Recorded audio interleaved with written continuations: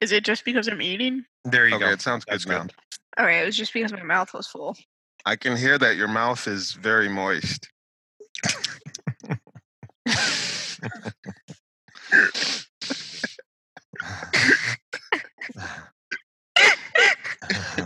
I'm eating raw cookie dough, so that would explain why. Oh, okay. Had a very thick texture.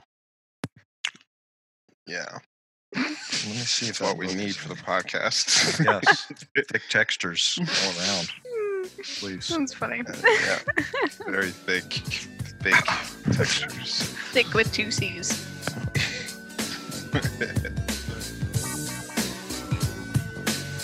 The big hormone enneagram.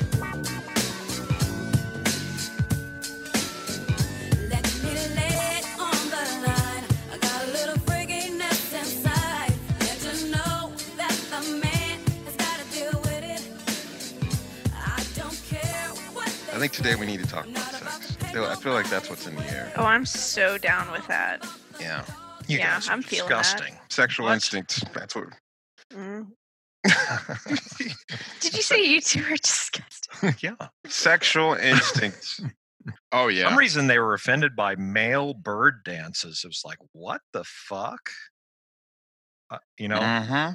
Calling that. I don't even know what that is. Well, just birds that, What? there are these incredible bird mating dances that male birds Oh, like the do. birds who dance for the. Oh. Yeah. Yeah, and, yeah. Just some That's incredible, and I was just talking about it with fascination and just how strange it is Okay.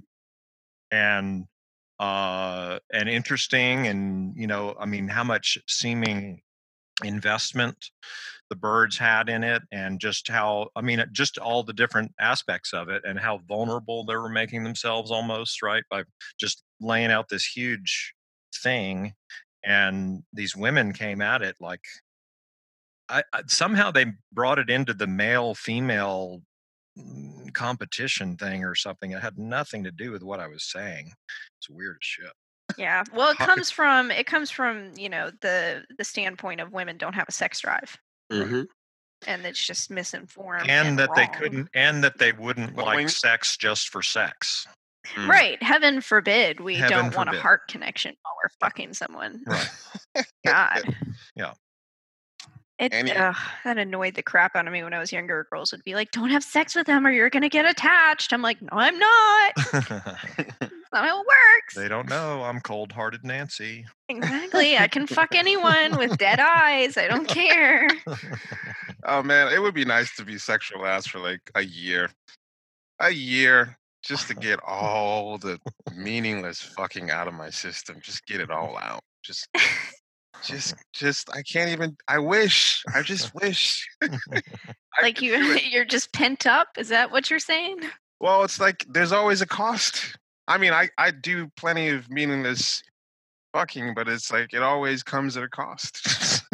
I can't just get in there and not care and not feel somewhat like fucking Involved in the attached to someone I don't even like. Yeah, I don't even like this person. I'm just Wow. like, I'm already in there. Like, what the fuck? That's weird. Yeah, and we're gonna talk about that today because I was like, I did not know that was part of the sexual instinct. it sucks. That sucks. Yeah. Well, it's like you can just be attracted to someone and completely despise them. Well, that doesn't even compute, but it's also that well, it's not clean. There's no clean break, is what I'm trying to say. Can you say more about it There's though, Emeka? You've said like before, like if you sleep with somebody like 3 times, then you're starting to get sort of intertwined. I'm in there. Yeah. Yeah. Well, it's mainly because if I'm attracted to someone enough that I want to have sex with them 3 times, then what eventually starts happening is that whatever attraction I have with them is incredibly magnified, and I've already started idealizing them in ways that I don't even realize. And so the craving has already began. Like now I'm like really craving them. And if it ended at that point, it would be painful. And so whenever it does end, painful in the sense that sense of craving just doesn't go away. Like it's almost like this person has made their way into my system in a way Mhm. that I need them. And you could say, oh, just go fuck somebody else, just. But it's not like that. Like this person is like their image or their whole persona or Chemistry. existence is crystallized in a way that I can't shake them easily. So I have like it takes me like a month or two to get that shit out of my system, which means yeah, like I don't it sucks because I have friends like my best friend OG who at one point had like 4 5 partners at the same time. And I wish I could do that.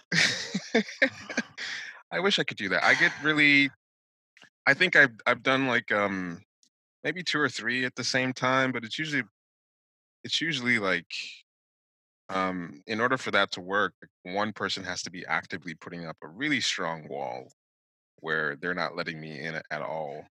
But usually what happens is I get really hooked on one person and eventually which turns into a like slight obsession.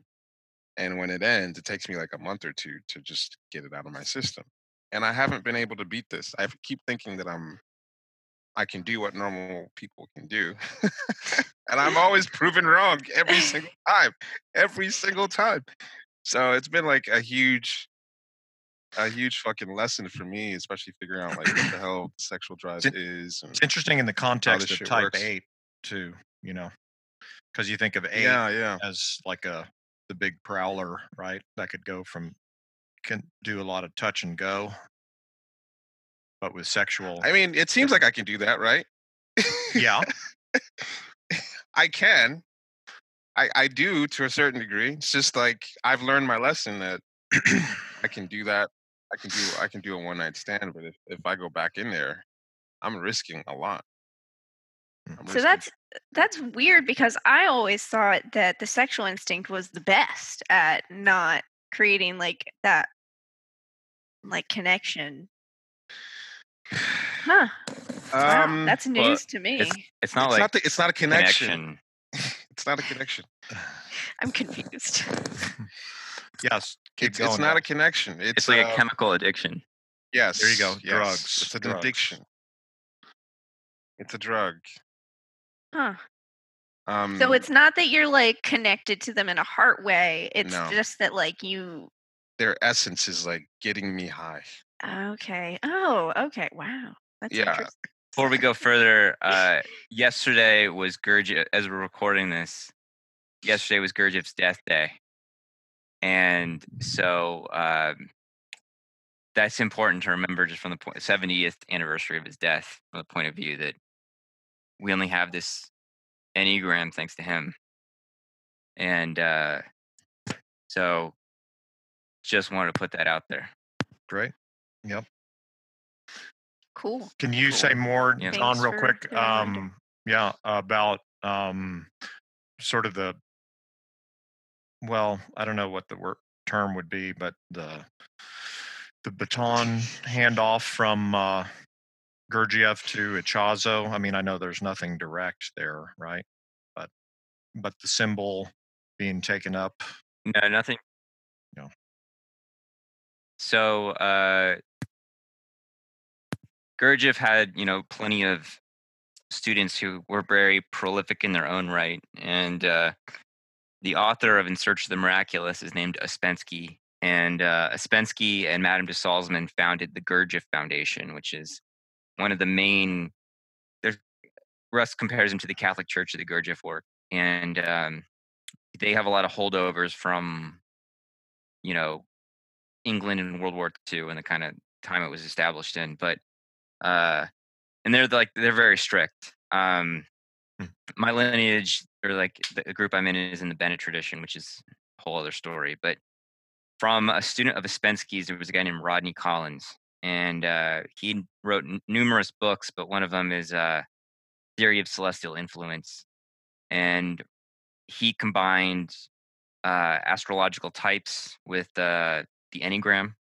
And he taught in South America, I believe, and some sort of quasi fourth way groups. And I can't remember who his name is, but I think it's like Leo de something. it's sort of Ichazo was a little indirect about who his teachers were, but I'm trying to look it up right now actually. But anyway, he had some teachers, and probably Rodney Collins, or a student of Rodney Collins, and Ichazo himself was just like a really well-studied, well-read guy who probably had numerous teachers and numerous people that were actually like probably like intentionally training him. You know, it wasn't just like he was an interested guy. Like I think he had numerous teachers that were focused on his development. And I'm looking him now. I think his name is Leo Mascaville, however you say it. And it's a little. I guess he was part of the esoteric orders of Martinism and the Rosicrucians. But anyway, he probably taught Ichazo, and Ichazo read a ton of shit and was really well versed in like Greek Neoplatonic philosophy and the Enneads by Plotinus and these guys, and so Kabbalah. So I think he naturally like had all that stuff in his brain and just saw like, oh, they're all kind of the same thing. Have you read the Rodney Collins book, or is there one main book? Have you read it? Or I've read parts of the Theory of Celestial Influence, and it's really dense, and it's very interesting, and it goes into a lot of topics. So I think that some of the body types that Emeka looks at are derived from Rodney Collins, but at least the parts I've read, it's like over 500 pages, and it's like super dense stuff, and it's not clearly, the parts I've read have not been clearly applicable to like inner development. They're like theory. So like he's talking about different worlds and time, and like the role of time on different scales, like the time relative to planets versus human life versus cosmic galaxies, and the what time is. And so it's very abstract, and he's like a really brilliant guy, but really dense. John, did you get a chance to see that? If you've ran into that book, Sexuality and New Religious Movements, that I posted? Oh no, I was like on 10% battery running home so that Nancy would not die. The guy has a sexy book cover, though. I'm impressed. Oh yeah, that's from the Crowley Tarot. Okay. Strength or Lust. Oh, that's a tarot. Okay, interesting. Titties. That's from the book of Thoth from Aleister Crowley. Oh, okay. Very cool. Yeah. No, I've never seen this before. Yeah, I figured you'd do. There's a chapter on Gurdjieff and sex, and that's how I found it. So. Yeah, I found an article recently that was summarizing a lot, and it may be the same thing in the book. I haven't checked it out, but about Gurdjieff and sexuality, and it's pretty interesting because he had a lot of weird sexual things going on. We talked about him today because I think I finally wanted to like, all right, let's talk about this dude's instincts, see if we can figure out what his instinctual stacking is. And I think we landed on social sexual just for a couple of reasons. For example, like it's just sort of showing up incidentally in his book titles, like Meetings with Remarkable Man. Right. What's the other one? Advice to something to my son, Beelzebub's Tales to his grandson. To his grandson. Kind of social, parenting, education, and Beelzebub's Tales to his grandson primarily. I mean, it's about a fuck of a lot, but it's about history. It's about the pointlessness of war. And part of that is that he taught, like, he had to move just throughout his whole life. There were just wars, World War I, World War II, and revolutions and things like this. And so a lot of his teaching had to move progressively westward as wars were breaking out. He got shot by stray bullets a couple times and all this kind of shit. But I was talking to Ilaria about this, about his instinct, and she was like, I think he's social because social sexuals are the biggest whores. There you go. He had a lot of kids. Yeah, a lot of kids with different women and this kind of stuff. Yeah, I think David posted a video of him. Just the general image. It just reminds me of at least my dad. Like my dad has this has this thing where he has a big mustache and hats, and there's a certain Godfather image that comes along with that I associate Distinguished with gentleman. Social 8, Yeah. where Yeah. yeah, just the big hat, the big mustache. You think about Hitler and the mustache and the regalia that comes with those big suits,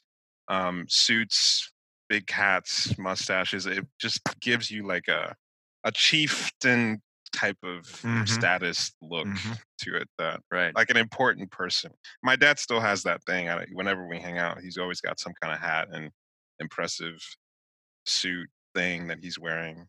I get the sense that that canes were like became a Oh, thing yeah. for Gurdjieff when he was old. Oh, okay. Because there's some cool pictures of him like looking stylish with a cane and stuff like this. And he probably didn't need one. You know, like he wasn't frail. My dad doesn't need a cane either, and he rocks a cane occasionally. It's a royal thing that you Yeah, do. totally. That's it. Which is very social. Yeah. There's a lot of Yeah. really interesting, like, so Gurdjieff's views on sex and teachings about sex and sexual behavior are like, there's not a lot of good, clear sources on it, but it's very interesting. What are his views on sex? Um, I know you mentioned the masturbation thing. yeah, so there's that, the masturbation thing. Don't masturbate because you're stimulating the sex center with the mental center. But I'm trying to recall, like, so, you know, he was teaching in like the early 20th century, and there's a lot of Victorian hangover. And he was teaching a large part, especially in Russia, a lot of aristocratic people. Mm-hmm. So what's interesting is he talked about celibacy and the role of celibacy, and you know that for some people, like fasting, it's necessary for certain periods of time. Some people need to do that, need to fast, or need to be celibate, and some people need to have a lot of sexual activity. Um, and that it was not about, you know, sexuality was, he said, let the sex center have sex, and don't have the emotional center have sex, or have the mental center have sex, meaning don't use sexuality as a way to you know, kind of what we talk about with the sexual instinct in general, like people confusing it with the intimacy instinct. It's so messed up on so many levels, because it's this weird conflation of bodily function and heart center, and are just really doing that creates this weird shadow with the body that, you know, gets acted out as weird sexual abuse and coercion, and you know, people not being on the same page when they enter into a consensual sexual relationship, about what sex is and what role it's playing between the two of them. And so it's just rife with a lot of abuse and misunderstanding and confusion, and so that's a big part of it. And you know, he said that for periods of time in your development, it may be the thing that you need to not have sex, and for other times it may be that you need to have sex. And so there's no prescriptive thing for everybody, and everybody's different, and it's about knowing your own organism, knowing what your actual needs are, and knowing what is actually right and healthy. But he was very clear that you know, you're not supposed to just like find your life partner and only have sex with your life partner. That, I mean, that may happen, that may be great, but that, you know, that to grow up, one should have healthy sexual relationships to keep the sexual function going. You know, like to keep it kind of clearing it out, so to speak. He talked about the three shits. The three shits? Yeah. He was an 8. And He was an 8. He was indeed an 8. there's the first shit, which is shit, actually the shit produced by food, and then there is the shit produced by impressions, which is speech or talking. So we need to, we need to sometimes just talk about things and get things off Mhm. our chest and sort Hmm. things out verbally. There's excessive talking, and he talked a lot about that. But there's the need to just digest your impressions, and then the other shit is sperm or ejaculation, and it's just to like clear out the pipe, so to speak. Whether it's in a male sense or a female sense, of that your nervous system needs that kind of clearing things out and clearing out the energy, and that to not do so if it's not if to be celibate when it's not appropriate to your personality and your body is to it's just to like create stagnancy within your system, Hmm. and that gets leaked into other centers. So like if you're not like having an appropriate discharge to your sexual energy, then like it can get into your emotional center. The energy leaks into your emotional center, or your physical center, or your mental center. So I think we talked about this before, but his example of excessive sexual energy leaking into the physical center. Um, he gave an example of winning Olympic medals, meaning being like overly charged up and doing sort of useless. You know what I mean? Useless, like maybe an Olympic medal thing is cool, but it doesn't. It's just what it is. What it is. But Yeah. People that need to like excessively push themselves physically or do weird shit like that. Mhm. I remember, and again, I don't remember where I tell stories because I do teach and stuff like this. So shut me up. But um, I went to Catholic school, and like we had this lesbian like dean of students, and she would like barge into our classroom, and we all had uniforms, and she would like line up the girls in front of the class and measure their skirt length. And it was like she was probably a type 1, and she was like very like you could feel the rage of the frustration of the girls aren't doing it right. But I had this weird sense that it was like this weird erotic For humiliation sure. display, Yeah. and she was getting off on her rage. And like I didn't even, I was a little, I was in high school or middle school or something, and so the whole sense of lesbianism and all that kind of stuff I wasn't very clear on. But it was like this passionate hatred for the length of their skirt because young boys might get erections or something, and it's like blaming the girls for it, and it's like kids are going to get erections, and that's just life and whatever. So that's in like the emotional center, sex energy linking to the emotional center.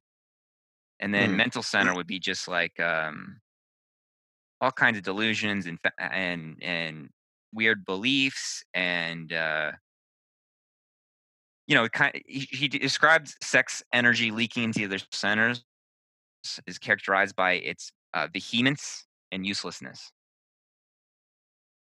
Hmm.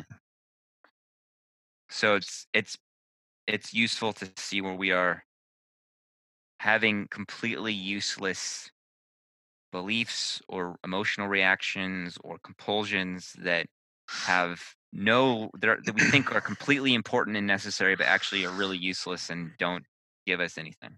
So hold on. So when you like, for example, with me, like, say I'm having sex with someone and I'm starting to get really addicted to them, and that starts to inspire a bunch of emotions and really strong emotions about this person based on the fact that I'm addicted to them. So would that be an example of the sex center leaking into the emotional center?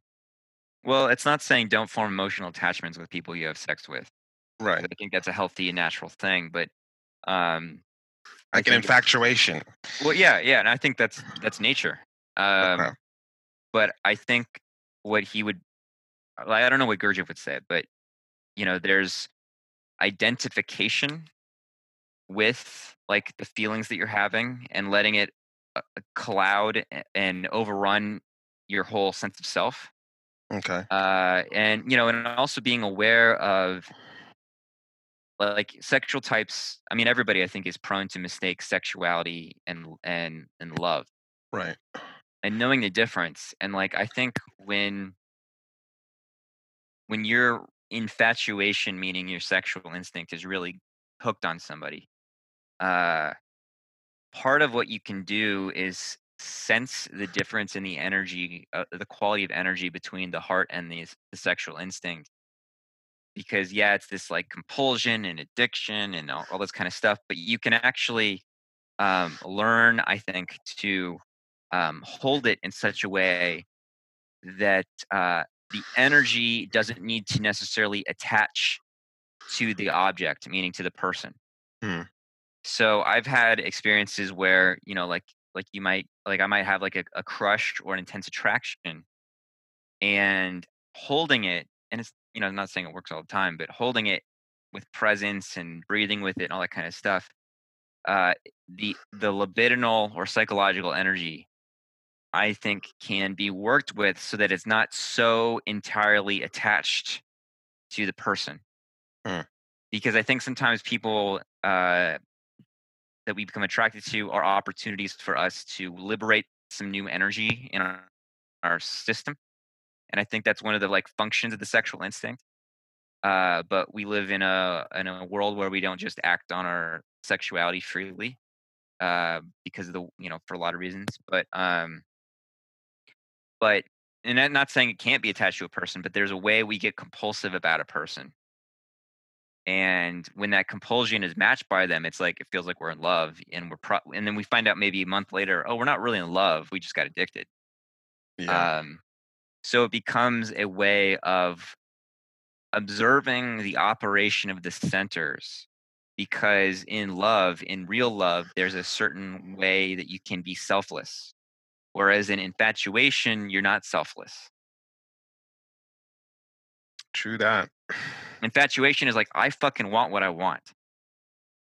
And you might feel a lot of positivity and a lot of sense of service and stuff like that, but and it's fine. It's not bad that it's like this, but it's just different. It's a different animal. And so when infatuation and love come together, I mean, that's like passionate love, but it's actually love. Whereas we're often bound to mistake the body and the reactions the body's going through with sexual or, instinctual stuff. It's the same thing with like when we eat something to feel emotionally cared for, Mhm. like comfort food or whatever. It's no different. Using sexuality to deal with emotional issues. To deal with emotional issues or just confusing the two centers, or not having the kind of vocabulary of the function of centers and what they feel like in the body and in our direct experience. So like, you know when I think an attraction occurs, it's very easy to just become obsessed with the person you're attracted to. And sometimes we have the freedom to do that, and other times we don't have the freedom to do that, whether we're in a relationship with somebody else or it's not going to work or whatever, you know. And I think that like, basically what I'm talking about is, I think this is kundalini energy. Um so I've been struggling with trying to understand kundalini for a while, because a lot of people just turn it into this like vague energy that lives in your spine that, if you breathe enough, it starts to get excited, and it's like a snake in your spine. And I get what they're trying to say, but I don't feel like it's just some magical spine based physical thing. I think what kundalini is a reference to is libidinal energy, meaning psychological energy. And Mhm. I'm not saying it's not in the spine. I definitely think there's a spine based experience of it, but throughout our moment to moment experience, we're attaching um, psychological energy to different objects. So in self pres, it's food, it's through the instincts. So it's food, it's our bed, or maybe our own bodies, things that give self pres excitation. In sexual, we're doing the same thing with people we're attracted to, and the things that we think will bring attraction, like our talents or whatever. And then in social, it's like other people, and also talents that we think are going to connect us to other people. And so we're just constantly, our energy is just sort of going out to all these objects and objects and objects, and we spend our day just organizing our attention around whatever's our attention is passive to whatever's exciting it, right? Like it's like, oh, hot girl or interesting thing or food or whatever, and my state is all enslaved by this. It's interesting what you said. And so to go ahead. reclaim it. Oh, go ahead. Sorry. Oh, well, I was just going to say, just thinking symbolically, snake going up the spine, starting at the genitalia or somewhere down there. That's connecting libidinal, the genitalia symbolically, libidinal energy going up the spine. The spine is up to the brain stem, right, into which is the filter for the mind, right? So that there's the libidinal energy. That's another way to maybe conceive of this Kundalini concept. Partly. Well, yeah, exactly. It's like a snake rising.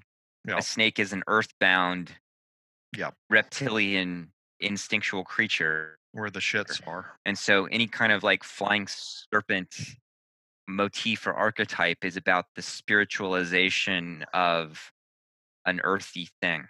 Mm-hmm.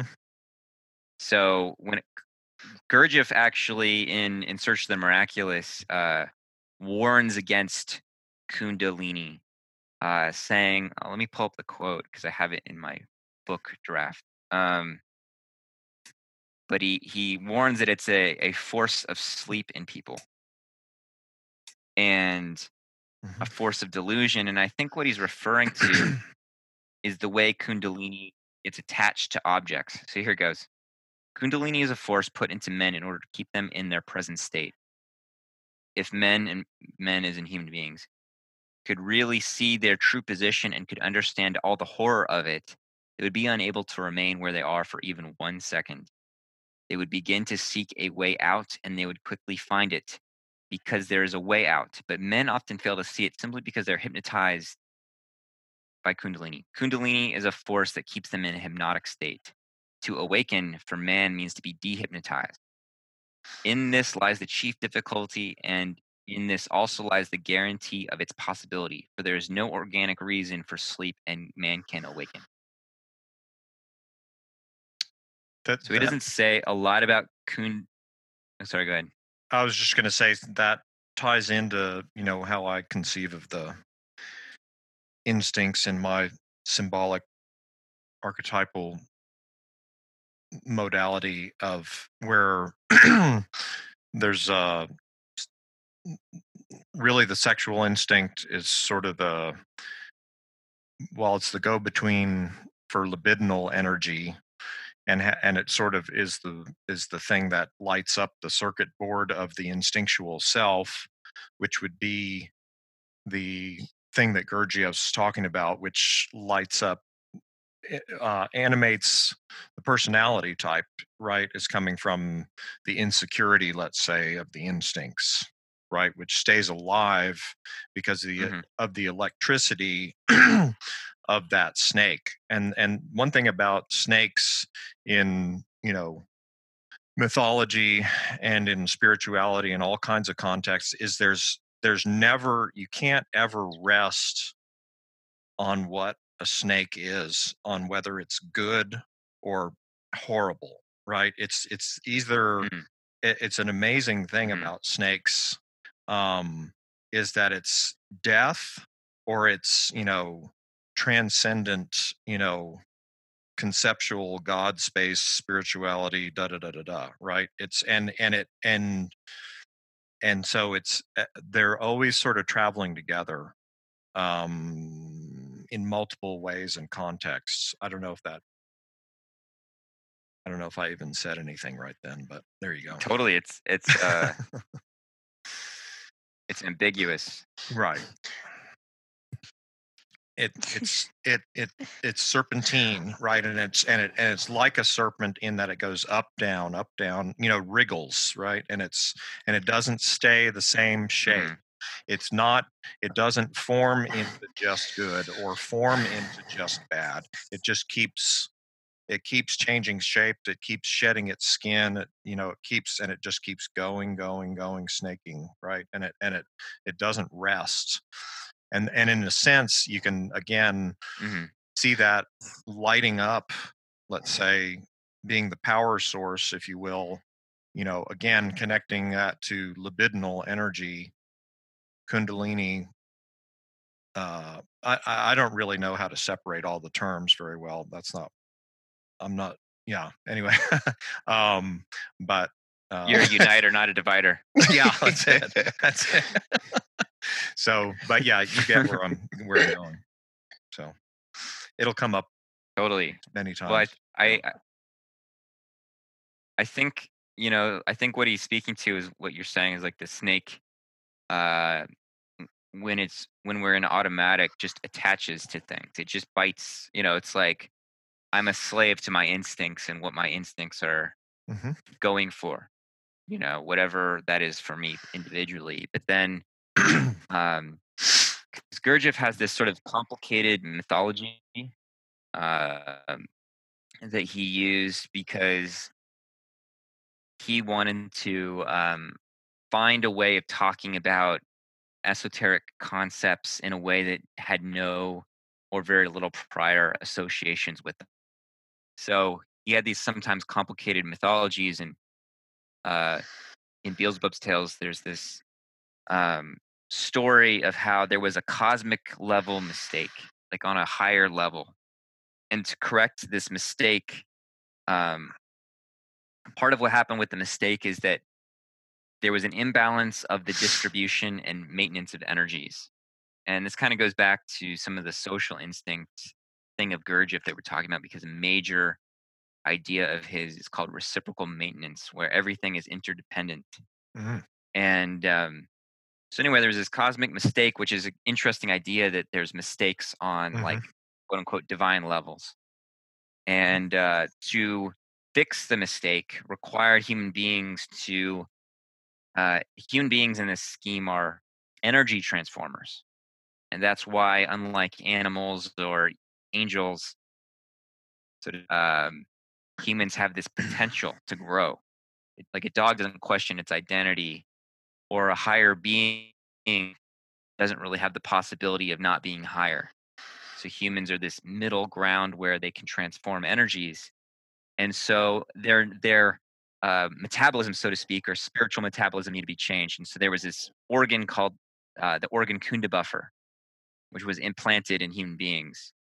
And when the balance was corrected or somewhat corrected, the higher beings removed the organ Kunda buffer from human beings. But the habit of the Kunda buffer was passed on through generations. And that's the result is our current Tower of Babel, dysfunction, asleepness.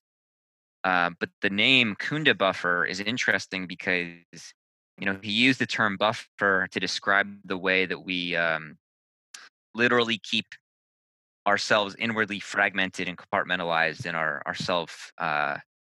inner self, many eyes, many selves, and keep them separated through delusion and through emotion and reaction. And we keep ourselves in a contradictory state, and you call that the buffer. So Kunda buffer, Kundalini, I suspect has something to do with the way that Kundalini or libidinal energy gets attached to instinctual resources, whether those are literal resources, money, food, or people. And so to a lot of like Sufism, for example, describes this process of killing the Buddha, where you're loving Allah, for example, but like always discarding the object or the idea or association of Allah, like going deeper and deeper and deeper with nothing that energy is being attached to. And so going back to the energy, to what Emeka was asking, there's a way of working with activated instinctual energy where you can get all your instinctual needs met, but without identifying with these things. And as such, liberate the energy to be used for our inner life rather than to be dispersed into identification. Well, I mean, it'd be a Jungian thing to say that you're attracted and wanting to merge with and exchange chemistry with another person because they're a representation of something that needs to be integrated, that ideally would be integrated internally within yourself. Mm, Right. Basic Jungian. that's a good. Yeah, that's a good way to look at it, because sometimes it's like, what is it about this person that I'm obsessed about? I mean, if you strip it away, look at things directly, it's like, we had some good sex and that was great. And now I'm like trying to figure out how to merge my entire being with this person. Like, what's happening and why is it happening? And so it's like there's something about them that represents something for me that I need to acquire. Totally. But I mean, who's thinking about that when they're in the middle of it? That's interesting that you say that, because I always find myself like instantly obsessed with people who oftentimes are sexual first, and I haven't really figured out if that's the key or if it's something else. Mm. But at least from what I've noticed, it's usually sexual first people, and I'm like, I'll give it a few weeks because I know it'll pass. But like instantly, I'm like, I must have you. I'm curious about your experience with your understanding of the sexual drive and how you came to figure out that your sexual last, and like, how did you what's been your experience with the sexual instinct as you began to understand it over the past few years? I still don't understand it fully, to be fair, but um, it, the times that I've kind of come into contact with like my like me myself actually experiencing the sexual instinct, um, it's very physical, um, which the other ones aren't as much for me. Mm. So when we do, like, I've been in a couple of John's workshops, and when we get to the sexual instinct like practice, my entire body starts like shivering and shaking. It's like it's Mm. and it's Interesting. really uncomfortable. Like I hate Hmm. it. Like Oh. even now, like I'm kind of like Mhm. have like electricity or jitters because it's so uncomfortable for me. Hmm. And it's not about sex. It's just the energy is so like so I don't really understand it, but that's my experience. It's like a full body Does it feel kind of discomfort. like shaky, like kind of feeling? Um, yeah, it almost feels like I like drank 20 cups of like coffee. Does your body feel a little colder or hot? Mm. Like, does your temperature change in a dramatic way? I get hot, yeah.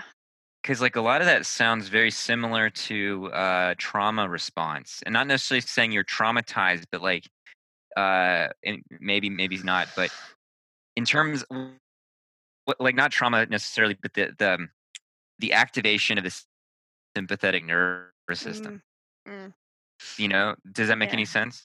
Yeah, that does make sense because it is like a little bit of like a fight or flight kind of Mm. experience. Like if Hmm. something scares you a lot, that's kind of how it is. So, Yeah, and so a lot of us, that's really interesting, and a lot of us have that kind of we kind of tamp that energy in or lock it in, Mhm. and don't let the full like thing go. So if you're feeling it now, like just fucking breathe with it. You can even whatever, but like let it flow as if it comes up.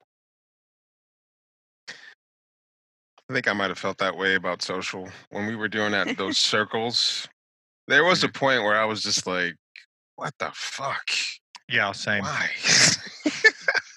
And I don't know if we should we oh, I maybe totally describe got those. should we maybe describe what we're even talking about here with what the workshop, what you were doing, Well, John? yeah. John. Do you want to describe the exercise that we all were doing? No, y'all go ahead. Okay. It was a series of experiential exercises that we did at this past IEA, John's and Julie's workshop, to help you get a sensation of each instinct. So for self-pres, we were standing there and thinking about our warm bed and feeling what that felt like. And so for each instinct, you got to really feel it.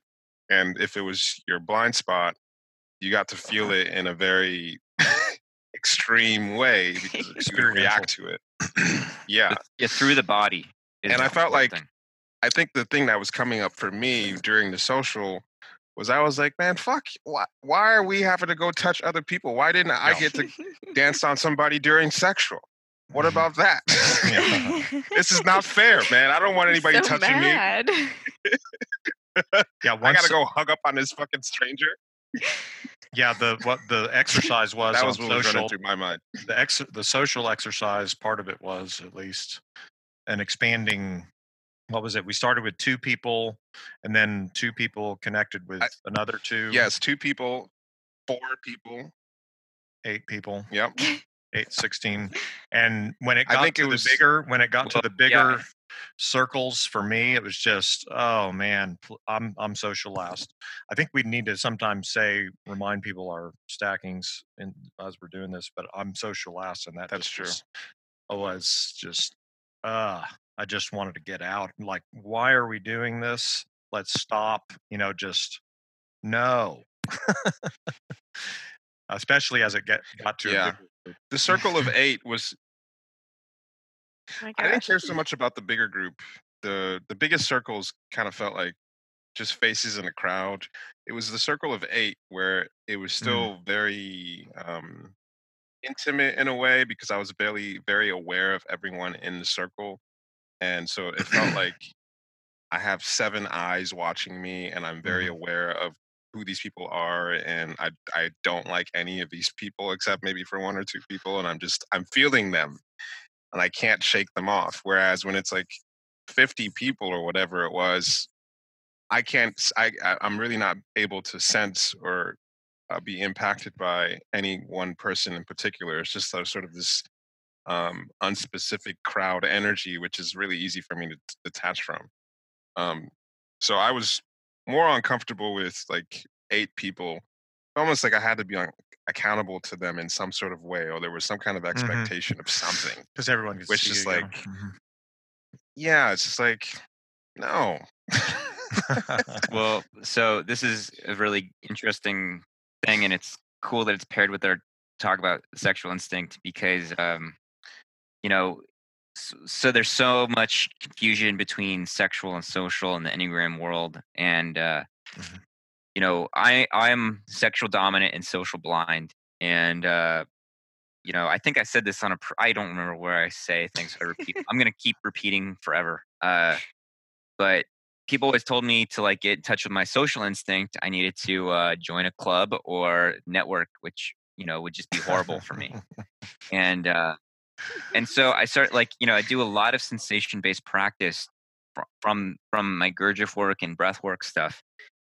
And so I started noticing the effect people had on my body physically, like just being around them.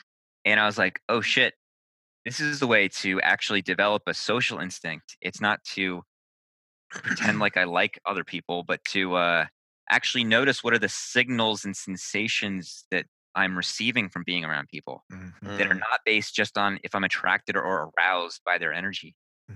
And did I tell a story about the girl on the bus? Yes, you did. Okay, yeah. So You should that tell was it again. I don't think you told it on the podcast. Yeah, I think don't we think just so. all heard you tell it. Oh, okay.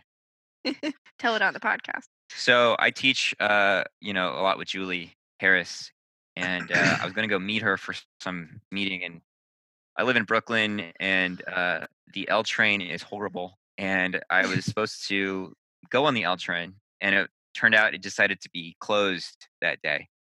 So I'm like at the station, which is not close to my house either, and I'm like thinking like, oh god damn it, like I gotta get to Greenpoint, and there's this girl, and she's cute, but I'm not like into her, but she's just, she's cute, and she goes, "Oh, are you looking for the shuttle bus, like instead of the train?" And I was like, "Yes." She's like, "Oh, it's over there. Thank you." And so I'm walking, very determined, to the shuttle bus stop, and she keeps talking to me. And I'm like, why is she talking to me? I thought like I just didn't understand it. Yeah. And part of the assumption of social blind is that like people just want something, and Yep. it's sort of like why talk unless there's a distinct purpose to talk. It's modular. And it's what? Modular, like you just What do you mean? we're just plugging in this right now, and then we're unplugging and we're going. Right? We're just going to plug in this module to do Exactly. this one thing, and then we're separating. Totally. Yeah. So I was walking very determinedly to the stop, and then we get on this shuttle bus, and because it's a bus that's supposed to hold a train amount of people, I'm like super close to this girl's face, and she keeps talking to me, and she had an Indian background, and I had just been to India, and so this conversation came up, and I started noticing how she being so close to me, it wasn't sexual attraction. I was just like, whoa, she's like, as I'm talking to her, it's impacting my body. And I Mm. started noticing, Mhm. speaking of spine and Kundalini, like I was noticing the sensation going up my spine like a circular, like almost like a, I forget his name, but the Montauk Chia talks about like a circular energy circuit or something. I don't know, but I was noticing, oh, like what I have to say, it's not because I'm thinking about what to say, but it's coming from listening to what my body is, what's arising in my body. And I was enjoying it like immensely, actually. And I don't normally enjoy talking to people that I don't know. And we had, and then we got to the station, we hugged and we said goodbye, and it was like clean. It wasn't like we needed to grasp onto this connection or anything, and it was such a teaching moment for me. And I was like, I came to Julie and I was like, holy shit! Like I had this experience and it was like really cool. And da da da. And she said she's never seen me so open. Like my energy Mhm. quality was so open, and it just taught me so much about the social instinct. And so, people confuse sexual for one-on-one or intimacy or connection, or I'm sexual because I like to have deep connections, not shallow connections. But any connection any connection is social instinct, Yeah, you just no matter if it's described social. one-on-one or a whole group, and everybody has it. No. Sorry? You just described social. I mean, that experience. I mean, I'm saying what you were already saying. Totally. Yeah. Totally. And, and so that was such like, everybody has a different quality of relating to the social instinct and how they express it. So some people have a preference for one-on-one. Some people may have a preference for groups or feel more comfortable in a crowd. It really depends on the individual and how their social instinct was constellated as a kid. What experiences informed how their social instinct is expressed. But in this exercise that we're talking about, it's sort of playing with what are the boundaries and what are the unconscious and habitual associations with groups. So, for example, some people, and it's totally different between their stacking. Respond really well to when we're close together in a one-on-one or three-person group, and then as we expand slowly the amount of people in the group, either their bandwidth their limit is reached, or they're reaching a comfort zone. And so, like a guy that's a social instinct in the group came up to me and he was like, "As soon as we got over 8 people, I wanted to fucking run out of the room." Really? He's a social type, and he knows he's Mhm. a social type. Mhm. And so everybody's different. Mhm. What their Yep. comfort level is, it has a lot to do with their background and how their family worked out. But we need to start looking at the instincts from that kind of level where it's not just, oh well, one-on-one is this and this and this. It's not that kind of A equals B kind of thing, but like each instinct is a platform for a whole number of things to be aware of. Yeah. I'm just thinking about I think people's reaction to sexual has shifted a little bit in the past few years, wouldn't you say, In what John? way? Well, I felt like people's reactions maybe 4 years ago when you guys or we all started posting on Facebook in these Facebook groups about sexual, or at least that I was aware of, and people's reactions back then seemed really intense. Like really intensely against the idea that sexual had anything to do with sexuality. And it seems like people don't have that insane reaction anymore, but descriptions have shifted a little bit more to, oh, I like intense excitement and um to be like when I listen to a song that makes me, you know, Mhm. like turns me on.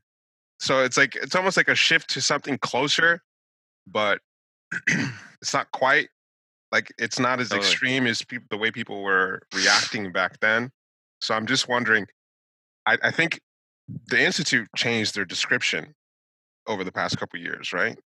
They Yeah, updated. they've had a yeah. Russ has been teaching a more accurate view of the instincts. I think, by far than a lot of other um, schools that have basically not changed their idea of the instincts since like the 80s. And Yeah. so, um, you know, I work with Russ. I'm his assistant for anybody listening or whatever. So I'm very close with him, and we have our things we agree on, things we disagree on, and it's an evolving uh, Mhm. idea and things like this. And so I don't want to pretend like I'm representing Russ's views, nor do I want to say that he would disagree with me or anything like that. But um, I would say that one of the ways that it has shifted has been what was at first just sexual as intimacy, social as groups, and that's it. Hmm. And it was just like there was no sexuality in it. And then it's been shifting towards generally I'm speaking in terms of the whole Enneagram field. There's been more of a recognition that it's tied to sexuality in some way, but it'll be kind of it's like, yeah, it's based in sexuality, but it's like the same way you lose yourself in sex that you lose yourself in a piece of music, as you're saying. And, sometimes it'll be kind of turned into this very vague creativity or very vague, really liking something or very excited by something instinct, which I also don't think is accurate. Yeah. Because, I mean, you can like be so into something from a self preservation or social point of view. And it really, it doesn't really honor both the self-awareness that seeing sexual instinct as an attraction drive brings, and it doesn't honor the dynamic full quality and life force of self-preservation and social, which are like, I mean, self-preservation is our life force. And Mm. so if you're excited by something, almost always it's based in self-pres, in some fashion. uh so I don't know. So anyway, yeah, it's changed a lot. So people are not as hostile to the idea that it's based in sexuality, but they'll often, if I say it's about sexual attraction, I get like, well, yeah, but let's vagify it, Mhm. Yeah. or confuse it with the emotional center, or or it'll be like, oh, but that's a like the idea that humans are highly sexual is a male perspective, Hmm. Oh God. which I think part of that's a generational point of view. I think part of that Mhm. is like a lot of my view on that comes actually from female anthropologists like Sarah Baffler Hardy, or Helen Fisher. And I'm not saying that expresses their views exactly, but that's like based on a lot of the understanding from and Esther Pearl, who's not a biologist, but how human sexuality works is much different than what culture says it is. And so whenever I talk about sexual based in attraction to younger people and generally people who are not from a conservative background, they're like, "Oh yeah, definitely, Yeah. male, female." It's like, yeah, everybody's on the prowl. Yeah. Everybody's on Tinder. Everybody's like hooking up every week. What are We're you all talking out about? here to get it. You Or know? yeah, everything is sexual, everything is social, and everything is self-praise, and like Mhm. owning that and recognizing that we're human animals. And I mean, you can't walk around the internet without running into it on every fucking page. That's one thing that stands out about our crew, group, or scene, whatever you want to call it, is that something happens when you have an average age of people that are on the younger side. Yeah. They're things that we take for granted, which is just like our people around our age take sexuality for granted because it's just part of acceptable culture to talk about. Everyone's hooking up, everyone's out here throwing up selfies and this and that. So it seems like you mentioned, like a generational thing. Like our parents feel like it's not appropriate to throw that kind of shit in public on social media profiles. It's no big deal for somebody to put up a thirst trap that's around our age. But you don't see anybody around our parents' age doing that. So, Yeah. I think it's part of the reason. Also, the religious thing is that's another conversation. Well, there's, so part of what has corrupted us is the internet, and it's like there's the idea of privacy and compartmentalization is really eroded. Like, so what I get from a kind of older generation, whether it's religious or professional, is like is this idea of presenting a very professional persona to the world, and really like feeling like there's a need to uphold the professionalism Hmm. versus the private or personal life. And where I feel like, you know in the world of Instagram, there's people turn their personal life into their brand, and people will be friends with people on Facebook and then swipe on Tinder and see that they're dating or whatever. And it's like there's not a real way to hide how human beings are in the same way, because everything is so proliferated on social media. Hmm. And so uh there's like, younger people just seem to get how people, like, there's a generational differences, just generational differences, but we were raised to, like, I don't know, like, you can probably still find everybody's MySpace with their, like, 15-year-old selfie of their shitty abs, or like budding cleavage, like, and it's just permanently on the internet, and you can't escape it because you were 15. So it's like that the kind of way that certain boundaries are upheld are just different, and yet I don't think that they're less respectful necessarily. I just feel like they're held differently. Yeah, just the whole phenomenon of Tinder, that just wouldn't fly in our parents' generation. That the concept itself, you have an app where you put photos up, and you might meet someone who also put photos up that you think it's sexy, and that's how date that's the number one people that's the number one way that people meet nowadays. That sounds insane to anyone 30, I don't know, 40 years older than we are. I can tell you 40 as years older than we are. That's a lot. That's Hey, that's very That's a- old. that's a couple of generations. as It's the like my old guy, grandmother. as the old guy in the group, I can tell you guys, You know, it's like everybody seems, just like in the last 10 years, I'd say, uh, the psychological awareness, self-awareness is uh, greatly increased.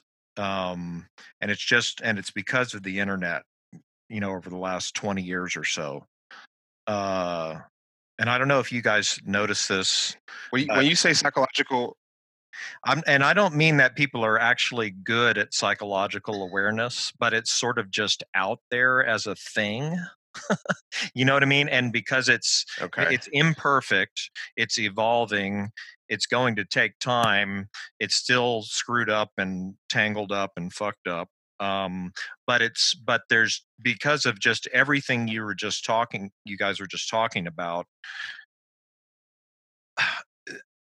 you just the reality, the pretense, is dropping of what it is, just all the hmm, false stuff of the older generations, right? And I mean, for one way that it comes up for me, and I don't know if you guys have this experience, but when I look at a movie that's just even 10 years old, it's just it doesn't have enough awareness you can see that it's almost a different time, and it's just 10 years old. I don't know if you guys have that experience, but there's something that Hmm. comes through in the zeitgeist of the, or somehow in the vibe of the movie, that it's not, I mean, everything's getting faster and faster in terms of um just how much people are psychologically aware. Again, it's not psychologically aware in the sense of, say, having expertise in personality types or anything like that, right? But it's Or just personal insight. right. It's partly that there are, because of the internet, because of the proliferation of information, there is much more continual hybridization, and people don't so cleanly fall into group separations, categories and so forth, um because I don't know, you just have more freedom now to sort of pick and choose what's of interest, and you can just do that in the privacy of your own world, through the internet.